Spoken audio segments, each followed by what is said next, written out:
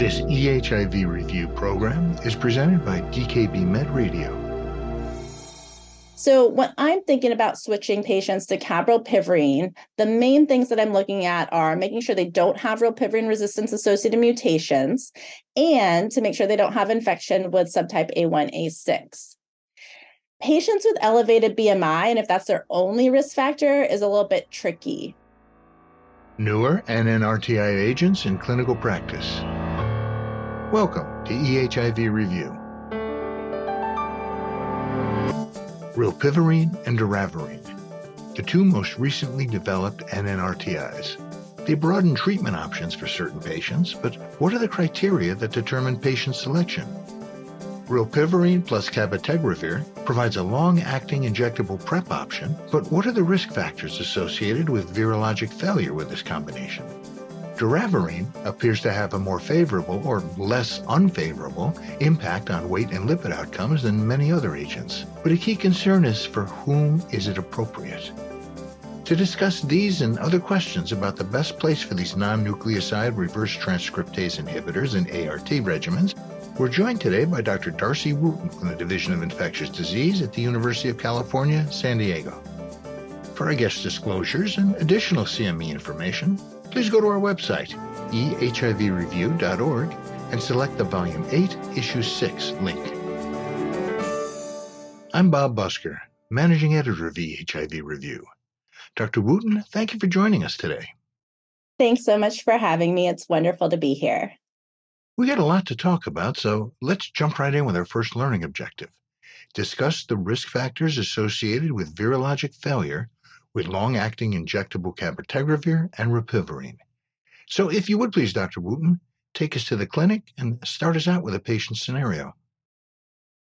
So we have a 56-year-old man who's been suppressed on bictegravir, emtricitabine, and tenofovir alafenamide for the past 4 years. And he's coming to see you in clinic today and wants to switch to long-acting injectable cabotegravir and rilpivirine because he really likes the idea of not having to take a daily pill and remind him about his HIV. His baseline labs at the time he was diagnosed shows that he has infection with subtype B. His HIV-1 genotype did demonstrate some transmitted drug resistance with the K103N mutation. He's been very adherent with his antiretroviral therapy. He's been undetectable since starting. And he does have some additional past medical history and comorbidities, including hyperlipidemia, type 2 diabetes, CKD stage 2, and obesity. His BMI is about 37. He is immune to hepatitis B, and he doesn't have hepatitis C infection, and his other labs are within normal limits. This patient wants to switch his successful ART to a long-acting injectable cabotegravir plus rilpivirine regimen. First question, is he a good candidate? What does the guidance recommend? So currently, the DHHS guidelines support switching to long-acting cabrilpivirine with patients who meet the following criteria. So they're engaged in care. They've been virologically suppressed for at least 3 months on their oral antiretroviral therapy. They don't have chronic hepatitis B infection because this regimen doesn't have activity against hepatitis B. And they're able to adhere to their clinic visits because, at least under current guidance, this regimen is recommended to be administered by a clinic provider. So this patient does appear to be a good candidate for long-acting injectable cabrilpivirine. He's virologically suppressed. He's adherent to his therapy. He doesn't have chronic hepatitis B infection. He does have the K103N mutation, which we frequently see in patients who have previously been on efavirenz. But he doesn't have a history of treatment failure, and he doesn't have resistance to either agent in the regimen because the K103N doesn't confer resistance to rilpivirine. So these are the things that you would think about in transitioning this patient to long-acting injectable cabrilpivirine. Switching to long-acting injectable cabrilpivirine may be right for this patient, but other patients who show a K103N mutation, what effect might that have on the clinician's approach to treatment selection? So great question. The K103N mutation itself does not confer resistance to rilpivirine. So this alone wouldn't be a contraindication to this regimen. But you do want to do a very careful review for anybody that has NNRTI resistance. You want to review their antiretroviral therapy, if they have any history of virologic failure, and if so, what regimen did that occur on? And also just review all of the resistance testing that's available. And the reason why I highlight this is because if there's any concern that there could be additional NNRTI resistance mutations besides the K103N, then you might be cautious and want to avoid this regimen because the rilpivirine with additional mutations might not be effective. But because the K103N, if the K103N mutation is the only resistance mutation that's present, rilpivirine will still be active and this regimen could be used in that case. What other common mutations would disqualify patients from using long-acting injectable CAB rilpivirine? So the Y188L mutation does reduce rilpivirine susceptibility by about 5-fold. And there are other mutations that reduce rilpivirine susceptibility when they occur in combination with the K103N mutation, such as the L100I mutation, which in combination with K103N will reduce susceptibility by about 10-fold. So these mutations would be ones where you would not use this regimen. And you would also want to avoid this regimen if there's any cabotegravir resistance mutations. Luckily, we don't see these all that frequently, but mutations such as the Q148R or the G118R mutations reduce CAB susceptibility by about 5-fold. So if these are present, this regimen would be contraindicated. Well, thank you for that explanation, Doctor. Another question. This long-acting injectable regimen, I believe you mentioned it's approved only for patients who are virologically suppressed. Is that right? That's correct. But what about using this regimen in patients with viremia? Is there data and what does it show? So, long-acting injectable therapy is a very exciting prospect for patients in whom daily oral therapy just really hasn't worked for them. The caveat, and unfortunately, because of the way that the original randomized controlled trials were done looking at rilpivirine, and just as a reminder, these trials were the ATLAS, the FLAIR, and the ATLAS 2M studies. We don't have randomized controlled trial data on the use of this regimen in patients with viremia. And because we don't have this data, this is why this regimen is not currently guideline recommended for patients who have viremia. It's, I think, also important just to note that when this regimen is used in patients with who have viremia, this would be considered an off-label use since it's not currently part of the label indication. Now, there have been several observational studies that have demonstrated success of off-label use of rilpivirine in patients who have viremia. And this helps us to give some insight into whether we could potentially use this regimen in the future in patients who are viremic. What have these studies shown about this off-label use? So there were updated data that were presented at CROI 2023 from the Ward 86 demonstration project out of San Francisco, led by Dr. Gandhi et al. And this demonstration project looked at the use of long-acting rilpivirine with potentially other strategies, including another long-acting agent, lenacapavir, in a cohort of patients who historically had been very challenging to treat. They had a lot of comorbidities and psychosocial comorbidities. 2/3 of the patients were homeless.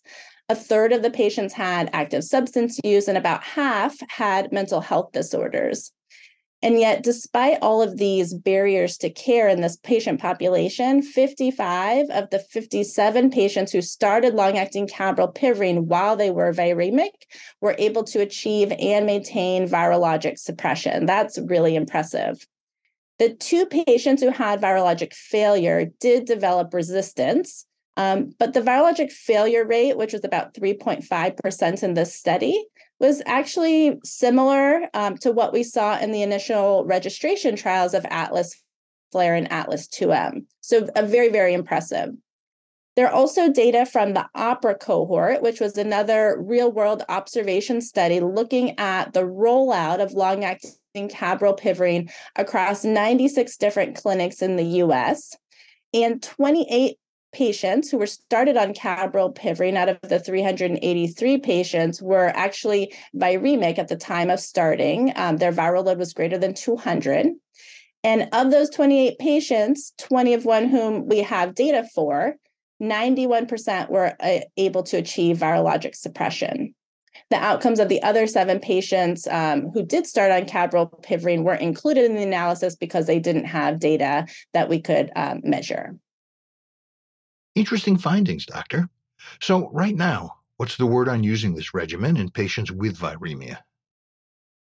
Taken together, these data are really exciting that cabrolpivirine might be a pretty viable option for patients with viremia.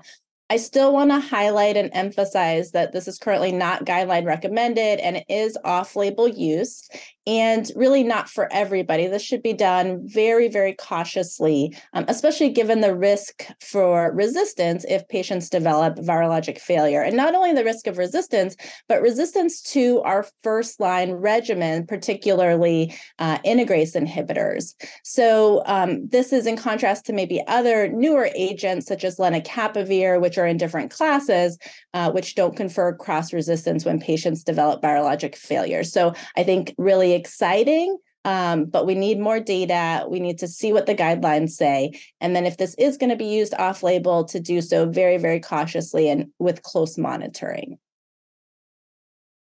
Let's go back to the current on-label uses of long-acting regimens, Dr. Wooten, which would be specifically cabotegravir plus rilpivirine. Talk to us, if you would, please, about the patient characteristics that have been shown to increase a patient's risk for virologic failure on this regimen.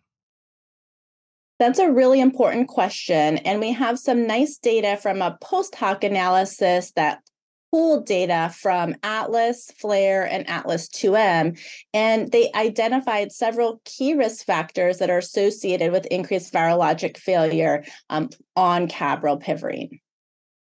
You reviewed that paper in your expert commentary companion piece for this program. Summarize the key findings here for us, if you would, please. Sure. So the key risk factors for virologic failure include the following. One, if you had baseline rilpivirine resistance associated mutations, and these were identified retrospectively using proviral DNA testing. Two, if you had low rilpivirine trough concentrations at week 8. 3, if you had infection with HIV subtype A1, A6. And then the fourth risk factor was if you had an elevated BMI greater than 30. And it was really if you had 2 or more of these risk factors that your risk for virologic failure dramatically increased. And it's important to remember that when individuals on this regimen develop virologic failure, they often do so with both NNRTI as well as INSTI resistance. Now, elevated BMI was associated with increased risk of failure, but this was a really small risk. It increased the risk very small degree compared to the other risk factors that I mentioned. So when I'm thinking about switching patients to cabrolpivirine, the main things that I'm looking at are making sure they don't have rilpivirine resistance associated mutations and to make sure they don't have infection with subtype A1, A6. Patients with elevated BMI, and if that's their only risk factor, is a little bit tricky. So if that's their only risk factor, I don't consider it an absolute contraindication to the regimen, but I do use shared decision-making with them to make sure that they understand that there's a slightly increased risk for failure and to really make sure that this in context with everything else that they have going on is going to be the best regimen for them and be better than a daily oral regimen. So if I am using this regimen in patients with elevated BMI, I do make sure that when the injection's given, we're using the longer 2-inch needle as opposed to the shorter 1.5-inch needle, because this has been associated with better trough concentrations. And, the risk, although it is slightly increased, is really minimal compared to those other risk factors. And so if this is going to be the best regimen for this patient, I don't consider that an absolute contraindication to the regimen. Well, thank you, Doctor, for bringing us this case in discussion. Let's summarize our conversation in light of our learning objective to discuss the risk factors associated with virologic failure with long-acting injectable cabotegravir and rilpivirine. Dr. Wooten, what are the key things our listeners need to know? The key things to know are, first, long-acting cabrilpivirine is an effective two-drug switch regimen for patients who are already virologically suppressed on oral antiretroviral therapy, who don't have resistance to either agent in the regimen, and who don't have any history of chronic hepatitis B infection. Second, the risk factors for virologic failure on this regimen include having baseline rilpivirine resistance mutations, having infection with HIV subtype A1A6, having a low week 8 rilpivirine trough, and having an elevated BMI. And third, this regimen has been used off-label in patients who have viremia to varying degrees of success, but more data are really needed before this strategy can be generally applied widely in practice. Thank you, Doctor. And we'll return with Dr. Darcy Wooten from UC San Diego in just a moment. It really is a very simple question. Your CME, CEU credits, have you got all that you need? Because they're still available without charge from eHIV Review. Whether it's about rapid ART initiation or ART options for treatment-experienced patients, long-acting antivirals, or the effects of COVID-19 infection, eHIV Review delivers with expert clinical advice and analysis. Programs are accredited for nurses as well as physicians, and all programs and credits are provided without charge. Find what you need at ehivreview.org. Welcome back to this eHIV Review program. We've been speaking with Dr. Darcy Wooten from the Division of Infectious Disease at the University of California, San Diego, about the risk factors associated with virologic failure in patients treated with long-acting injectable cabotegravir and rilpivirine. Let's turn now to our second learning objective. Describe the weight and metabolic effects of doravirine compared to other antiretrovirals. So if you would please, Dr. Wooten, take us back to the clinic with another patient scenario. So in clinic, we have a 46-year-old woman who's newly diagnosed with HIV. Her other medical issues include obesity, her BMI is 40, hypertension, type 2 diabetes, and chronic venous stasis ulcers. Her baseline CBC, chemistries, renal function, liver function tests are all normal. And her CD4 cell count is 780. Her HIV viral load is 98,000. And her genotype shows no resistance mutations. She says she's heard a lot about weight gain associated with HIV medications, and she really doesn't want to take any HIV medication that might lead to an increase in her weight, even if this means starting a second-line agent. With a primary concern about weight gain, what would you consider as initial therapy for a patient like this? What does the guidance recommend? Our current guidelines recommend using either bictegravir or dolutegravir in combination with 2 NRTIs, or using a 2-drug regimen of dolutegravir and lamivudine. And all of these are our first-line regimens for most people with HIV. The recommendations are made based on these regimens' efficacy, tolerability, and durability. Bictegravir and dolutegravir are so-called second-generation integrase inhibitors, or INSTIs, have a high genetic barrier to resistance, which is important, especially if we're starting antiretroviral therapy on the same day as diagnosis and we don't have an HIV genotype back. At the same time, we know that both our second-generation INSTIs, dolutegravir and bictegravir, as well as tenofovir alafenamide, or TAF, compared to TDF, are associated with more weight gain as well as more metabolic complications compared to other classes of medications. So as always, antiretroviral therapy really needs to be individualized to patients within the context of guideline recommendations. Our learning objective focuses on doravirine. Would you consider it for this patient? What are the pluses and minuses? Doravirine is the newest NNRTI, and it has advantages over another NNRTI, rilpivirine, in that it doesn't have food requirements for absorption. It also doesn't have the drug-drug interactions with acid-reducing agents that we see with rilpivirine. As you'll remember, rilpivirine requires really an acidic environment in order to be properly absorbed. And so people taking proton pump inhibitors or H2 blockers, which are very easily accessible over-the-counter medications, can have impaired absorption of rilpivirine, and this can lead to resistance. Doravirine also contains activity against some NNRTI resistance mutations, and it comes co-formulated as a fixed-dose single tablet regimen of doravirine, lamivudine, and TDF. And I'll just point out that the co-formulated regimen includes the older version of tenofovir, TDF, or tenofovir disoproxil fumarate, which has more bone and renal toxicity compared to our newer version of tenofovir alafenamide, or TAF. TDF is, however, associated with a more favorable lipid profile. But because of the increased renal toxicity, TDF is not recommended to be used in patients whose creatinine clearance is less than or equal to 50. What do the data show about doravirine's effects on this patient's primary concern, weight gain? Beneficial weight and lipid outcomes were seen in a post-hoc analysis of the DRIVE studies, DRIVE Forward, DRIVE Ahead, and DRIVE Shift. And just as a reminder, the DRIVE studies were randomized controlled trials comparing a doravirine-containing regimen to a non-doravirine-containing regimen in either treatment-naive individuals, those were the DRIVE Forward and DRIVE Ahead studies, or as a switch approach in virologically suppressed patients, as was the case for DRIVE Shift.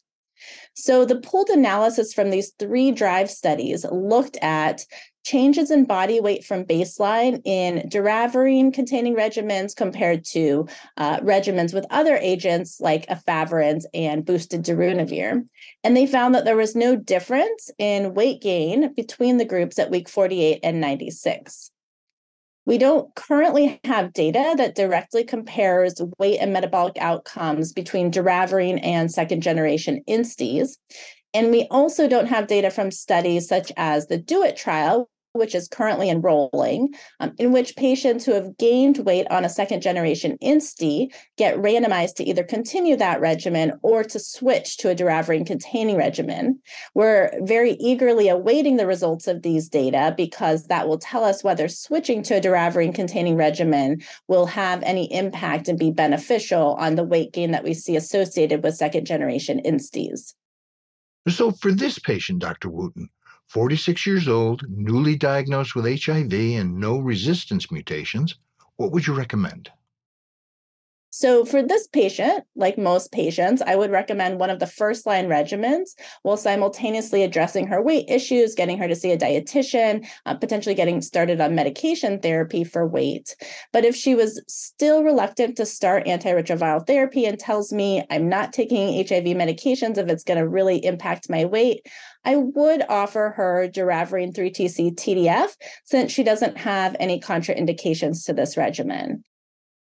In general, what benefits besides the weight and metabolic outcomes we've been talking about do you consider when selecting a regimen like doravirine, lamivudine, TDF for your patients?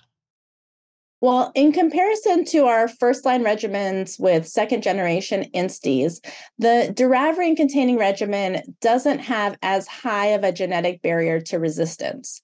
So for patients who have no baseline resistance, who are extremely consistent with taking their medications, this really isn't an issue, and this regimen is going to work great for them. But for patients who don't do great with taking their antiretrovirals daily, who have barriers to adherence, and or who have underlying resistance, I would worry about virologic failure with this doravirine-containing regimen and really think about a different regimen for them. In what other clinical settings would you consider using doravirine? That's a great question, and I use doravirine a fair amount. Outside of weight and metabolic considerations, I've typically used doravirine in combination with other agents for my treatment-experienced patients. Doravirine retains activity against viruses that have other NNRTI mutations, including the K103N mutation, Y181C, G190A, a combined K103N with a Y181C, and the E138K. So in patients who maybe have extensive NRTI and NNRTI resistance, I might consider using a combination of bictegravir FTC TAF with doravirine to ensure that their regimen has at least 2.5, ideally 3 active agents. Doravirine is also being looked at in combination with the weekly oral experimental agent islatravir. Islatravir is a first-in-class nucleoside reverse transcriptase translocation inhibitor. And data on this combination regimen from phase 2 trials looks to be very promising. Of course, we'll have to wait additional data and approval before this agent can be used. Thank you, Dr. Wooten. Our learning objective is to describe the weight and metabolic effects of doravirine compared to other antiretrovirals. What are the key things you'd want our learners to take away from our discussion?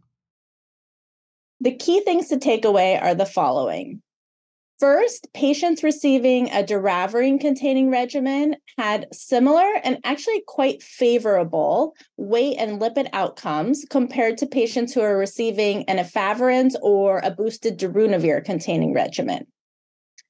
Second, despite the favorable and lipid outcomes that we see with doravirine, switching patients to doravirine who have gained weight on an INSTI-containing regimen is not yet currently recommended by guidelines because we just don't have the data. Third, doravirine does have some downsides, such as a lower genetic barrier to resistance compared to second-generation INSTIs, and it only comes co-formulated with TDF, not TAF, so that might be problematic for patients with renal or bone disease. And finally, doravirine paired with islatravir is a new and exciting regimen that looks promising in early phase studies. From the Division of Infectious Disease at the University of California, San Diego, Dr. Darcy Wooten, thank you for joining us in today's eHIV review program. It has been my absolute pleasure. Thank you so much for having me. For eHIV Review, I'm Bob Busker. To receive CME credit for this activity, please take the post test at ehiv.dkbmed.com. eHIV Review is supported by educational grants from Gilead Sciences Incorporated, Merck & Company, and ViiV Healthcare. The opinions and recommendations expressed by faculty and other experts whose input is included in this program are their own. This enduring material is produced for educational purposes only. eHIV Review is copyright, with all rights reserved, by DKB Med, LLC. Thank you for listening.